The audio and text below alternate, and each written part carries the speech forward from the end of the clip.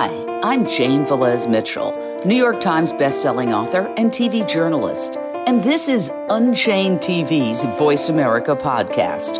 For the next hour, you will hear the solution to most of the problems that plague our world. And it's a solution mainstream media ignores, even though it only requires us to make one simple change. Want to know what it is and transform your life? Let's get started.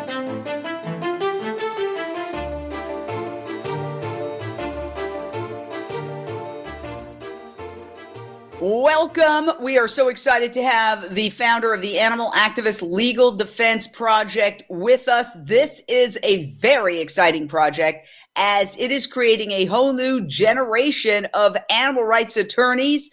Thank you so much for joining us, Carter Dillard, who is really a renowned attorney. If I were to read your bio, we'd be here all day and run out of time. But tell us, what is this incredible new project of yours and what does it hope to achieve? Thanks so much for having me on, Jane. And the Animal Activist Legal Defense Project is housed at the University of Denver, the Sturm College of Law. In short, it's to provide legal defense services to animal activists, frontline activists that are the ones documenting and reporting out on institutional and other forms of animal abuse around the country. And I do want to make clear, really the project's largely the work of a lot of other people. Professor Justin Marceau at the University of Denver, who you probably know, really he was the one behind the ag-gag constitutional victories in many other cases, as well as the author of several books, including Beyond Cages. Jennifer Jones-Bonino, a wonderful civil rights attorney. Chris Carraway, a decorated criminal defense attorney. So it's a lot of people. I'm just lucky to join them at the university so that we can provide the services that will enable activists to continue to document the abuse out there. Well, and there is so much abuse to talk about. My gosh, there's just a breaking news story that was in the New York Times about gas chambers that are used in the pig slaughter industry. And this has created shockwaves. San Francisco Chronicle has reported this undercover investigation of an activist from Direct Action Everywhere sneaking into Farmer John and putting in hidden cameras, spy cams, to reveal, according to Wired, which did an in-depth article, the grim reality of slaughterhouse gas chambers. So obviously this involves the law. Is it legal? Isn't it legal? The corporation says it's absolutely legal. Smithfield, by the way, is invited on Unchained TV anytime to discuss this further. Says it's approved by the USDA and it's fine. And yet, what has been revealed, the footage, is horrifying. I think the headlines speak for it. I won't subject you to it, but pigs being asphyxiated, screaming at the top of their lungs. It's hard to even edit it. So where does the law come in with something like that? And how would your new organization be able to facilitate having this discussed in a court of law? Sure. I mean, I think the first thing to remember, DXC and other groups are really helping to lead the animal rights movement by being the ones taking the risks on the front line to document what you're seeing there. First point. Second point is activists around the country need criminal defense in order to continue doing what they're doing. All of these places would be black boxes in which we would never see what's going on if these activists didn't have proper defense. And so the project is going to network across the country with attorneys to make sure that activists can continue doing what they're doing within the confines of the law, but certainly investigations usually qualify. Third is that, Jane, I've run undercover investigations for 2 decades in factory farms, and I've never put an investigator in a facility where I didn't document something that I think could have been prosecuted as animal cruelty. Even in states where there are institutional exemptions, those exemptions are not absolute. There are limits to the exemptions. And things like AVMA or USDA sign off on blatant cruelty is not enough to exempt from prosecution. The reason these places are not prosecuted is not because of the law. It's because prosecutors aren't doing this work because it's politically difficult. But activist groups telling the truth is what builds up a social justice movement, and eventually prosecutors feel political pressure to do the right thing. So yes, absolutely, the project not only will defend the activists, but it will assist them finding lawyers in the network to help them present their evidence to prosecutors, to sue companies when prosecutors don't act where there are civil causes of action, and to tell the story. Because I'll end this part by saying, Jane, I think that animal rights is clearly part of a larger social justice movement. It's the idea that violent forms of oppression put upon individuals who are innocent, including animals, that's oppression. And if we can document, expose, and ideally end oppression, that's all part of social justice. So part of the project's goals are to include animal rights in that larger vision of social justice. And I think what you're seeing these activists document is the kind of information that drives this social movement. So we're indebted to them. Now, you are absolutely right that all sorts of organizations, myself included, almost every day there's something that we say, wow, we'd love to get a legal opinion on this, but legal opinions are expensive. And so how are you, in creating this new generation of animal rights lawyers, going to fund all this? Because a lot of the questions come from organizations that are operating on a shoestring with mostly volunteers. That's absolutely right. I mean, there is a tradition among lawyers of doing pro bono work, right? As a lawyer, you're really an agent of the state operating within the system, but you're there ideally to ensure that justice is done. And so there should be a lot of appeal for attorneys that want to offer pro bono services. They can often afford to because they're making good money. And animal activists are the perfect sort of next generation of social movement activists that we think lawyers will engage pro bono. We've already had success getting some of the cases placed on a pro bono basis. And where there's not pro bono, there is a fair amount of funding to support activists. Now, I'll say we need partners in this process. One of the obvious partners are any companies that are producing humane products or services, right? A lot of companies that are producing vegan products benefit from activists taking these risks. And I mean risks, Jane. These kids, in many cases, are looking at felony prosecutions. These companies benefit from the exposés that are happening. They're selling humane products because consumers are realizing just how bad animal products are, how they're produced through blatant cruelty. So we need the support of the companies that are making money through the sale of humane products, because it's really the activists that are helping them make those sales. Another partner that we need in this work are unions. We need labor unions inside factory farms, inside other forms of institutionalized animal cruelty. Workers that are working in those facilities that are unionized, and even if they're going to be unionized, we need them to come forward and partner with us to help provide evidence and to provide some of the deep access information that even activists can't get to. And another area of partnership we need are the attorneys that are used to doing social justice work, like indigent defense, death penalty defense, other forms of social justice work, that they should see protecting non-humans as part of that. And so if we can partner with these groups and rely really on attorneys' commitment to justice, I think we'll have the support we need to expand a foundation of support for activists around the country to enable them to do this work. Because without it, there is no animal rights movement.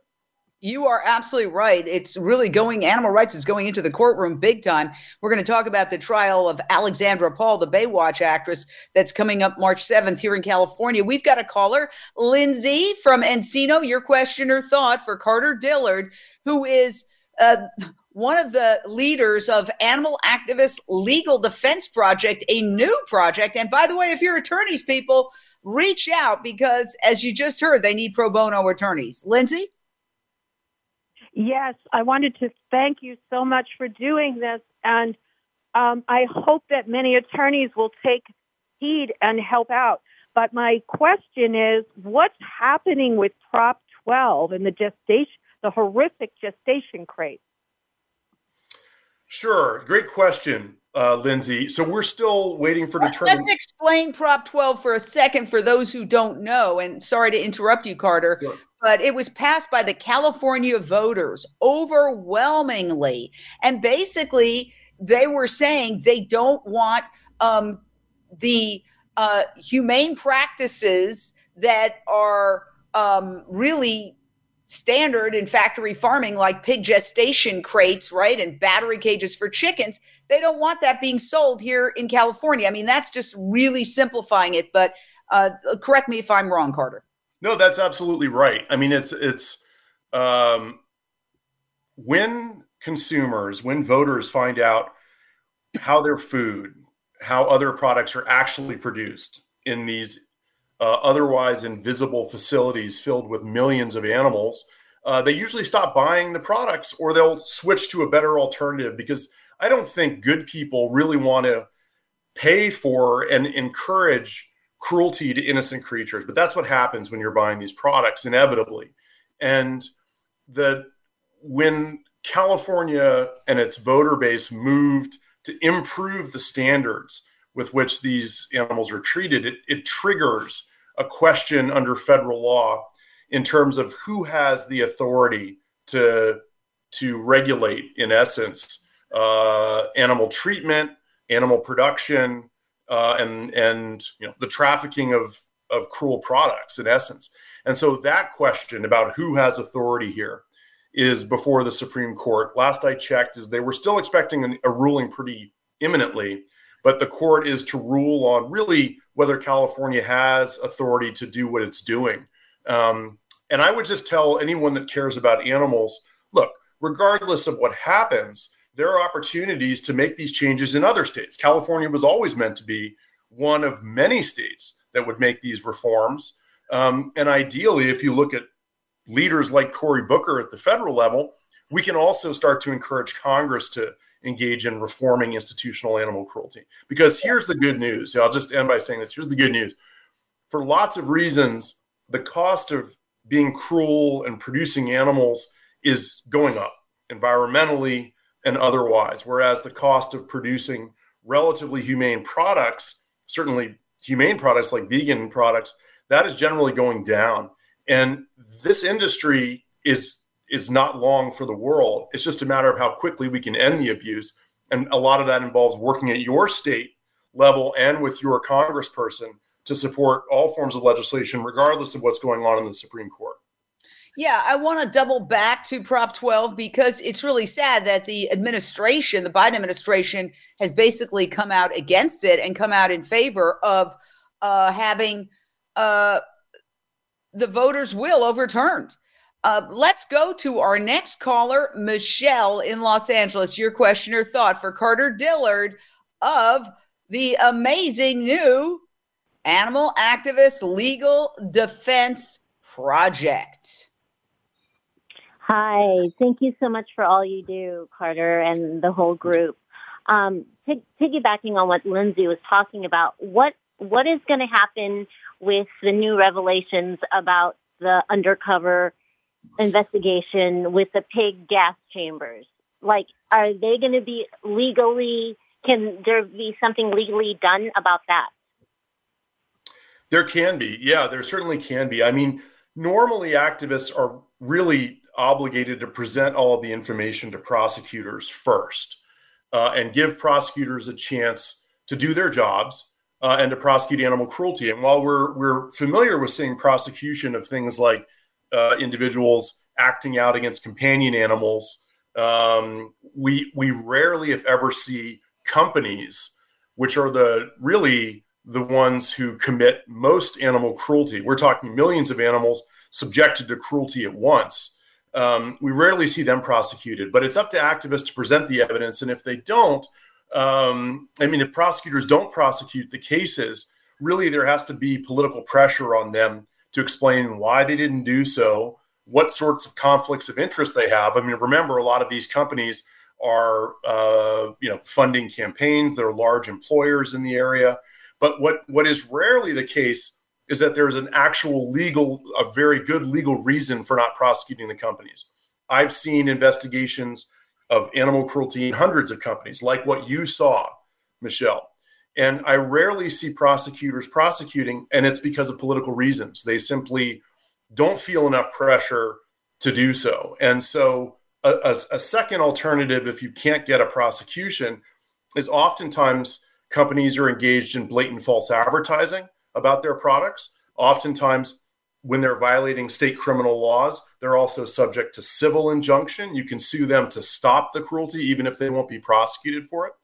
And you'll see that in some places around the country. So I think, yes, either way, there ought to be a serious look at whether there are grounds for prosecution, and definitely whether there's additionally grounds for civil litigation against these companies, because they're not feeling the heat right now. But again, as we build up the base of lawyers around the country to support activists, we think that they will start to feel the heat.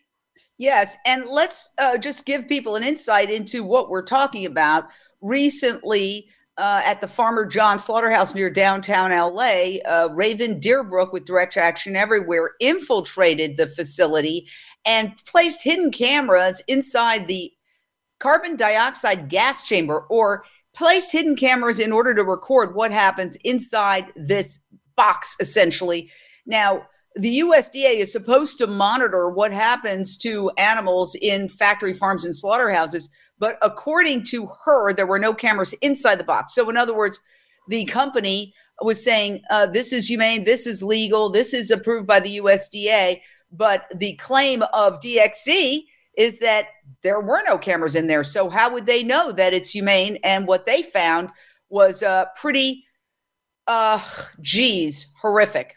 My name is Raven Deerbrook. I'm an undercover investigator, and while working in Los Angeles, I gained access to one of the most secretive aspects of the slaughter industry, the gas chambers used on pigs.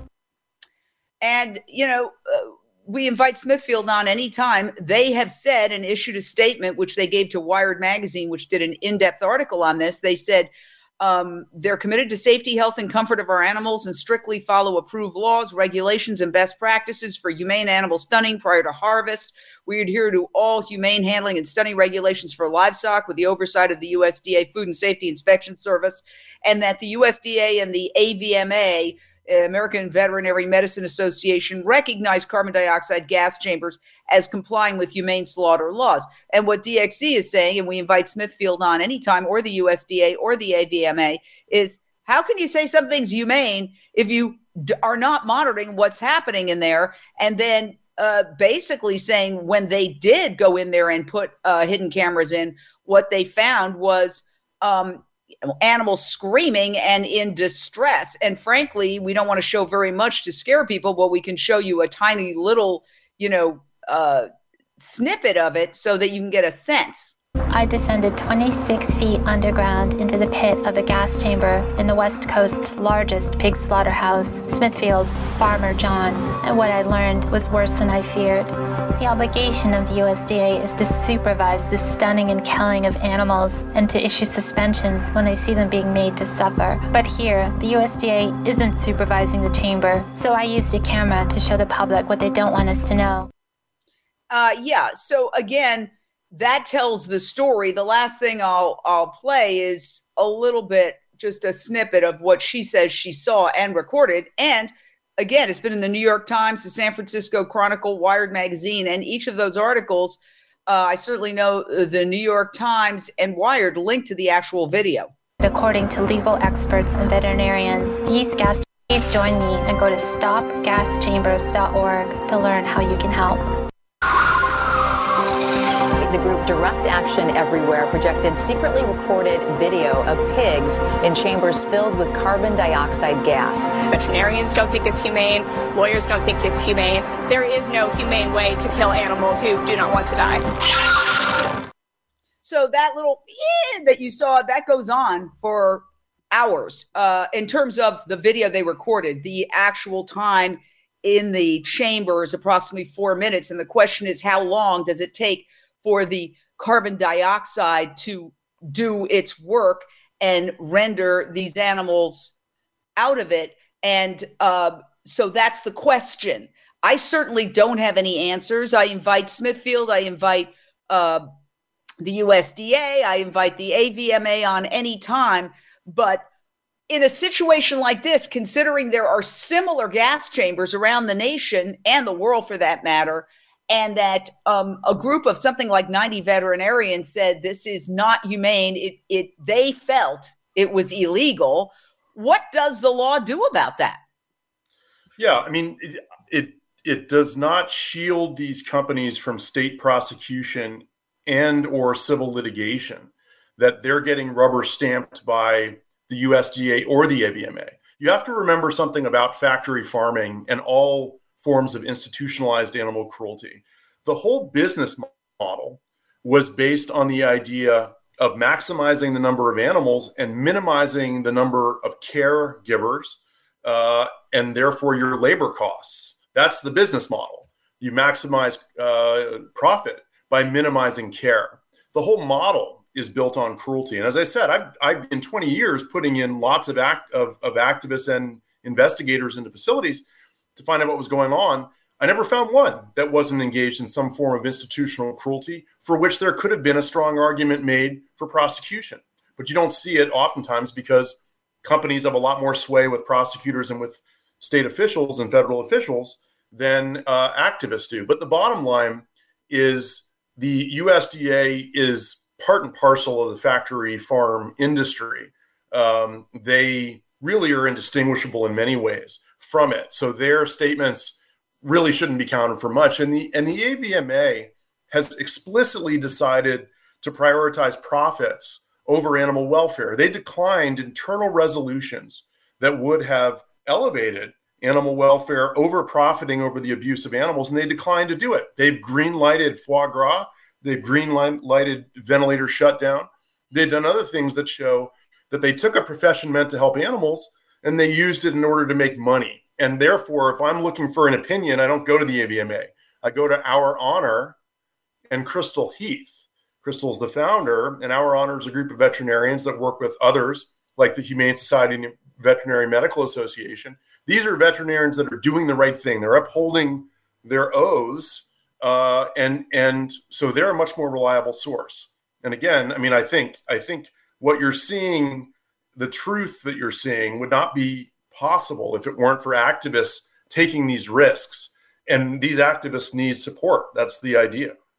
Well, I want to talk to you about the necessity defense, because this is an argument in court where activists are saying, look, our first impulse is not to go in there and rescue animals and pull them out. Our first option is to go to law enforcement and say, here's the video, something terrible is happening, do something. And then when law enforcement declines to do anything, then ultimately there's no other option to help that animal other than to go in and rescue the animal.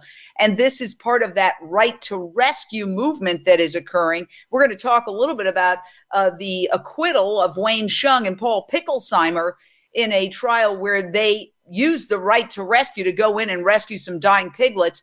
But tell us about this necessity defense, and is it effective? And could it start being used more by people like Alexandra Paul, who is about to go on trial, the actress, March 7th here in California for rescuing a chicken from a slaughter truck as it was headed in to the slaughterhouse to be killed? Right. I mean, I think the thing to think about the necessity defense is it's absolutely a simple statement of morality. We have criminal laws that prohibit certain conduct because whatever the person would be doing, whatever they're engaged in, is some form of wrong. But if that person can show that the reason they're engaged in that conduct is to stop some greater evil, some greater harm from happening, then they are not to be prosecuted. They're not guilty. And so the idea is very simple, and I think it's clearly the right idea. It's risky sometimes for activists to rely on that.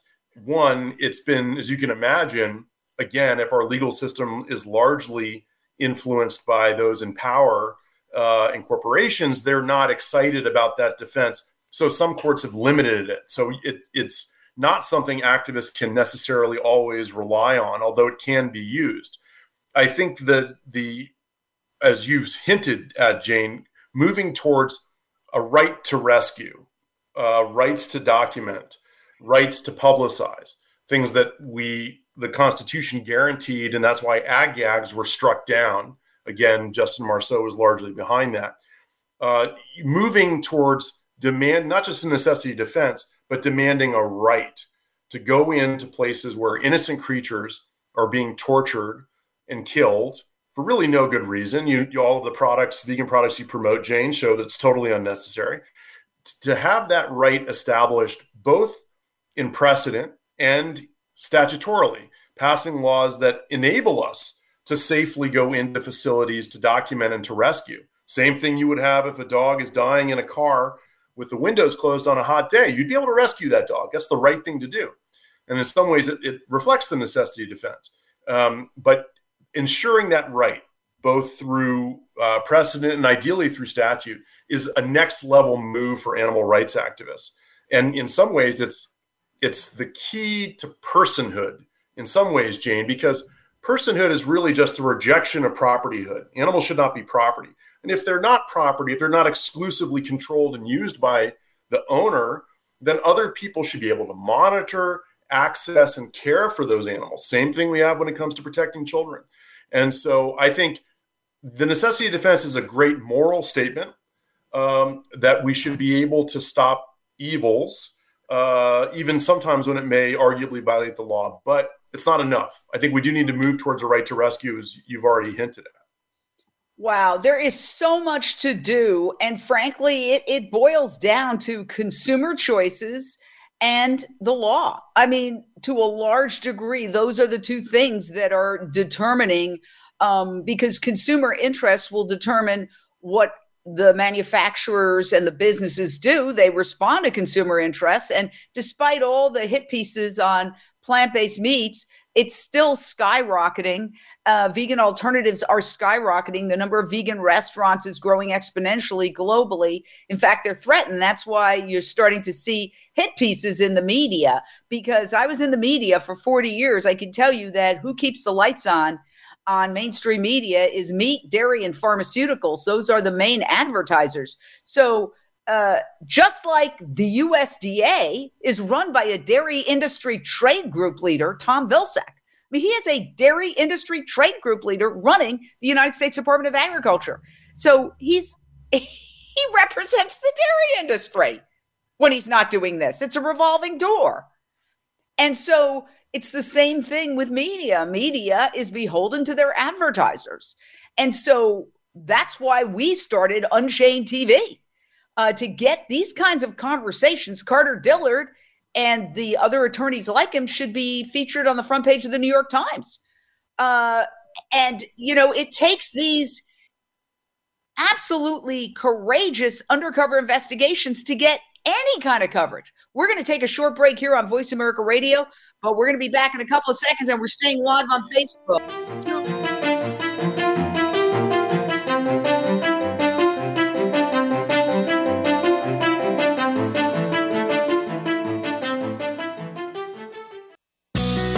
Be sure to friend us on Facebook. You can do it right now. Visit facebook.com/Voice America or search for us at keyword Voice America. It's time to unlock some of the best-kept secrets in health, wealth, and happiness. Are you ready to live your life to the fullest and hear insider tips from today's experts? Then tune in to The Forbes Factor with celebrity TV host and inspirational icon, Forbes Riley. She's a best-selling author and TV fitness expert, and you know her from QVC and HSN. Now she brings her expert advice and guests to the Voice America Influencers channel. Tune in live every Wednesday at 11 a.m. Pacific Time and 2 p.m. Eastern Time for The Forbes Factor. We guarantee it will be the best hour of your week. Voice America programs are now available on your favorite connected device, including Amazon, Alexa, and Google Home. Through streams with Apple Podcasts, TuneIn, and iHeartRadio, listening to your favorite show is as easy as saying the show name followed by the word podcast. Hey, Alexa, play Finding Your Frequency podcast. If that doesn't work, try adding on TuneIn or on iHeartRadio or on Apple Podcasts. Connect with us, and we'll connect with you. The Voice America Talk Radio Network is on LinkedIn. Get the first word about happenings with the network, where our next live event will be, and what's up with our hosts. Look up Voice America on LinkedIn. We don't follow, we lead. Join us, the Voice America Influencers Channel.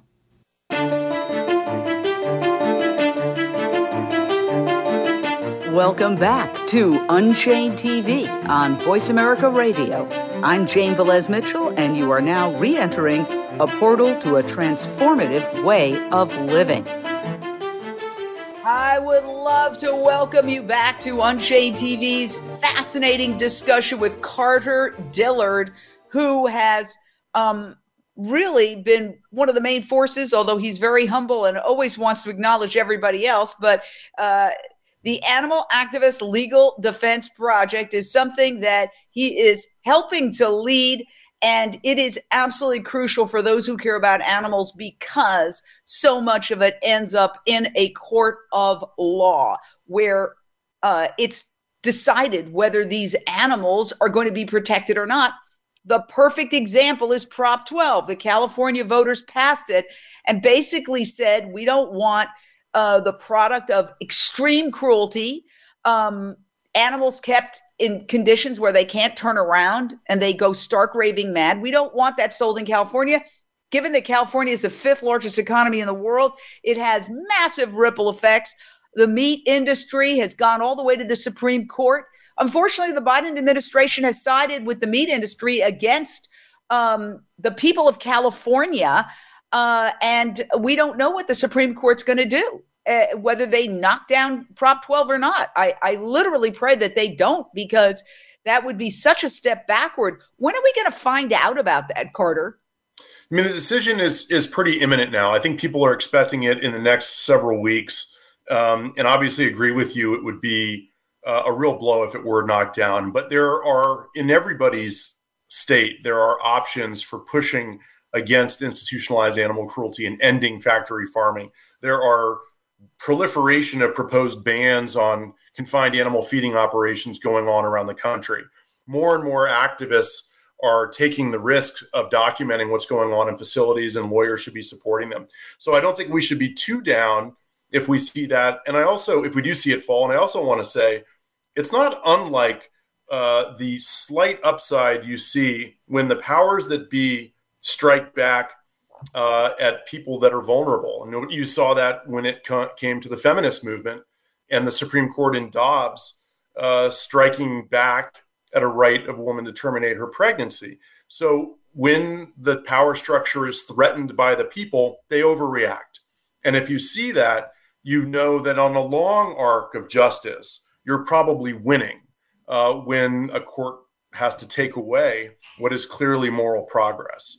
And I also want to say one thing, Jane, in the beginning, I wanted to mention, we're also, the Animal Activist Legal Defense Project is overseen by and really supported by other co-founders. Amy Trakinski, who's a great leader and a great animal attorney who's responsible for a lot of the defense of activists over the past several decades, was seminal in setting this up. Cheryl Leahy, who runs, as you know, Animal Outlook, is part of it. And your own team, Vida Moazes, is on the advisory board. So it's a lot of people working to support activists around the country, because the model is really simple.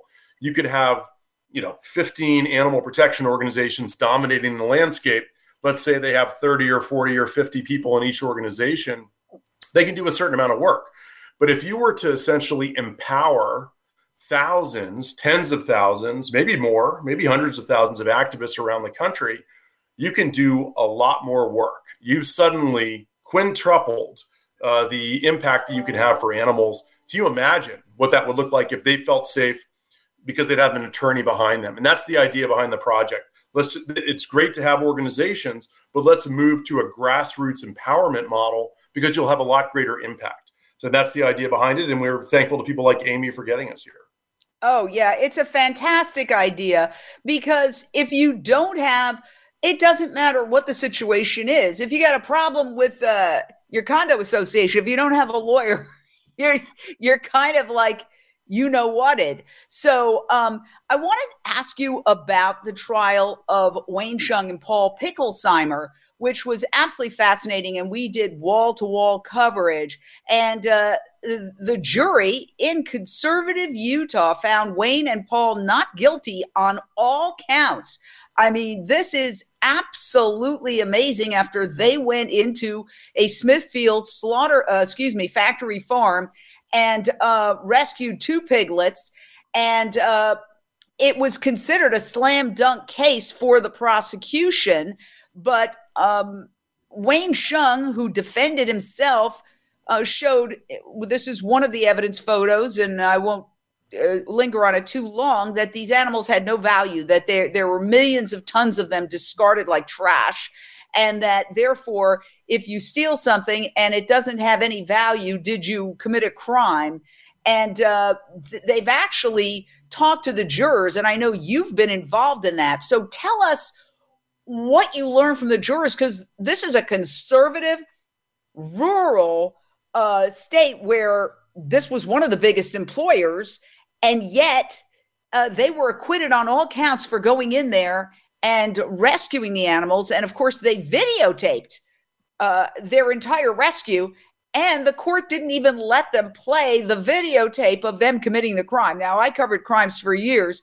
When you get, that's considered like the golden ticket, when you get video of a crime in progress, and yet because the defense videotaped them committing the crime in progress to show, with 3D cameras, no less, high-tech cameras, to show what's really going on inside these facilities, the court didn't let them play that because they thought it would upset the jurors too much and they'd make an emotional decision. Exactly. I mean, I think so. The narrow legal question is, of course, whether the companies valued the animals at all. And what you see from the investigation is clearly they did not. And that gives jurors some room to do what they did and make sure that the activists are not prosecuted. What you're seeing in reaction, so you're seeing jurors, everyday people. These are not necessarily liberal, conservative, or any particular shade of political leaning. They are everyday people that want to do the right thing. And when confronted with this investigation and the horrors, it was clear that factory farms do not value animals. And they got to the right result. What happens? Immediately the legislature, again, you're looking at the centers of power, whether it's the Biden administration, prosecutors, the USDA, the AVMA, under pressure from companies. That's just straight up corruption. When we're talking about financial pressure being applied, you're looking now at the legislature in Utah intervene to try to change the law to prevent that result from happening again. So the legislature and the companies behind it reach in to the courtroom and prevent. This is the whole reason we have a jury system, is to prevent this sort of corruption from happening. They're attempting to prevent jurors from doing what they did in this case in the future. And so I think the main takeaway that I see from what you saw in St. George is this is the development of a true social justice movement where activists at risk to themselves, felony prosecution, documented the truth.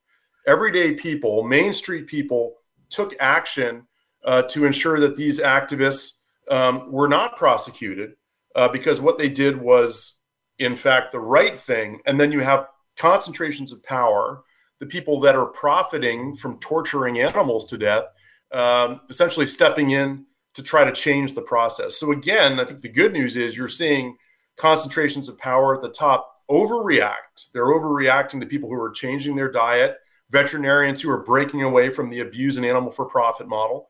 And these concentrations overreact, and that shows some good news. It shows, I think, that they're worried about how when people know the truth, they do the right thing. And it's only the fact that factory farms and other forms of institutional animal cruelty are just black boxes. They're just invisible. That is why they continue to operate. When the truth comes out, they can't do what they're doing. Let's hear the final words from Hsiung, who represented himself during his closing arguments. Things that will happen in this world. Companies will be a little more compassionate to the creatures under their stewardship. Governments will be a little more open to animal cruelty complaints. And maybe, just maybe, a baby pig like Lily won't have to starve to death on the floor of a factory farm. The animals of this earth have given us so much. Maybe you probably know this yourself. They've given us food, they've given us clothing, they've given us their love. If you have a dog and cat in your home, as I do, all they've asked for us in return is to be good stewards of their welfare. To recognize what Rick Pittman recognized, that we all have a duty to be kind. And your decision today, if you make a good one, will make the world a little bit of a kinder place, even for a baby pig in a factory farm. Thank you very much. Wow, I choke up when I watch that. Whew. And, you know, the jurors responded, and it really backfired. If the idea was to scare activists and say, don't you dare go in there and document this stuff and take out dying animals, it backfired. So you did some kind of major summit where you discussed this case. What were your takeaways? And tell us about that summit, Carter. Yeah, I mean, again, I have to credit University of Denver, Justin Marceau, largely who organized it. But the idea really is perhaps one of the core questions for animal lawyers and for animal law is what would it mean to move animals from property to being to a level of personhood if in documenting conditions, if shown to everyday people on a jury, what is their reaction when you say, well, these animals were stolen, even though the company could show that they were not valuing the animals? What's their reaction to that kind of a scenario, to that situation? And the jurors decided to do the right thing. We believe, in fact, that juries all around the country would do the right thing. So if there is a right to rescue, if these companies can't fully control or reduce animals to property, but in fact, activists have the right to document, the right to liberate animals in certain conditions, that's really a movement towards animal personhood. It's a movement towards animal rights and towards animal liberation. And in some ways, the purest form, because we're not just relying on judges or regulators or even politicians to say, well, we're finally going to decide to do something for animals and a judge declares this animal's a person, or a legislature decides to pass protections for animals. What we're looking at are everyday people deciding to do the right thing because what they're seeing is wrong. And in that sense, Jane, it is in some ways the cutting edge of animal law. And again, I'm really just supporting, but I have to support and give credit to people like Justin Marceau and Amy Trakinski, Vito Moazes, Jennifer Jones-Bonito, Chris Carraway, who's the core defense attorney behind all of it. They are pushing forward animal liberation in practice and at a volume, because again, if you can get activists, tens of thousands or more activists around the country to understand they have legal rights, they have legal protection, that's a social justice movement. It's relying on people and not just the concentrations of power at the top, which not only have failed to protect animals over the past several decades, they ensured things like the climate crisis, massive inequality, really moving back into the Stone Age when it comes to the treatment of women. And so I think we're looking at a bottom-up social justice movement. This is a big change. Let's talk about the ag-gag laws, because that's the other big thing. We've got these court cases where, like, Baywatch actress Alexandra Paul is going to court. By the way, Unchained TV will be providing coverage with a team of legal experts. Frankly, I'd love to invite you on right now to be one of those legal experts. We just heard back from several who've agreed to take part. And we're going to be following that trial. We're also going to have somebody on the ground in Merced, California, bringing us the very latest as Alexandra goes into court and out of court. So please watch Unchained TV, our global streaming network for that. It'll be on UnchainedTV.com. It'll be on the app, which I urge you to download. It's free right on your phone. You can download it by just putting the words Unchained TV into your app store. You can also download it on Amazon Fire Stick, your Roku device, your Apple TV device. And we have great news. It's about to go up on all Samsung televisions. You just put in Unchained TV in the search bar and it will show up.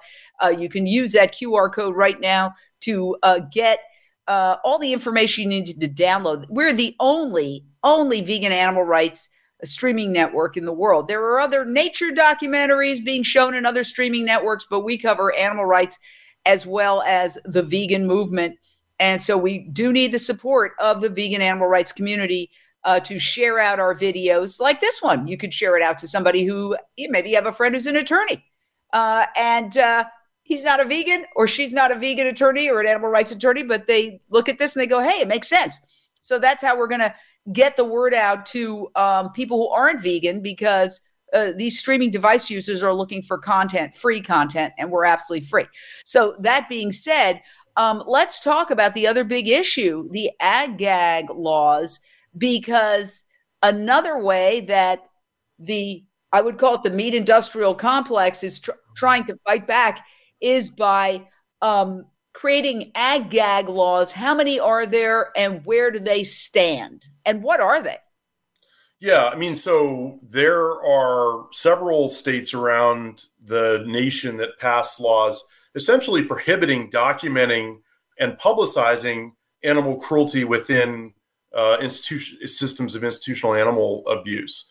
It's what I heard one major PR expert call the biggest gaffe you can imagine. Let's make it illegal to document what's going on inside our company. You might as well have admitted that you're blatantly committing animal cruelty. But not only was it a PR gaffe, it was also a violation of our constitutional protections that ensure freedom of speech, ability to document, in many cases, ability to access what's going on, because in essence, ag-gag laws are exactly what they sound like. They're prohibitions on speech, and not just on speech, they're politically targeting a social justice movement like animal protection.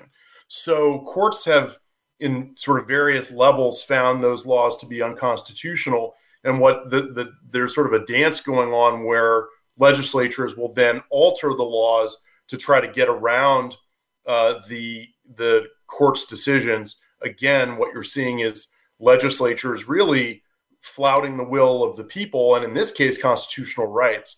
So that's a process that will continue to unfold. But the good news is that ag-gag laws are not proliferating around the country as they were when legislatures first had the idea to start banning speech. And in fact, the reason they're not proliferating is because of court cases that were brought by attorneys like Justin Marceau, who helped stop the proliferation. Now, I think there's another, as we talked about, Jane, necessity defense is something that's helpful but not ideal. Maybe we want to move towards a right to rescue. I think there's a real open question as to whether ag-gag laws are something that we can start to reverse, both at the federal level by ensuring whistleblower access to facilities. Certainly rights to rescue may imply rights to document. And there's also a consumer protection angle. Right now, the name of the game in animal protection law when it comes to consumer products is going after animal products for false advertising. You cannot produce these products without generally having to omit how these animals are treated. But you can actually require disclosure, start to require legislatively and otherwise animal companies to tell us how they're producing their products, how they're producing their services. Mandate the truth, mandate a glass wall.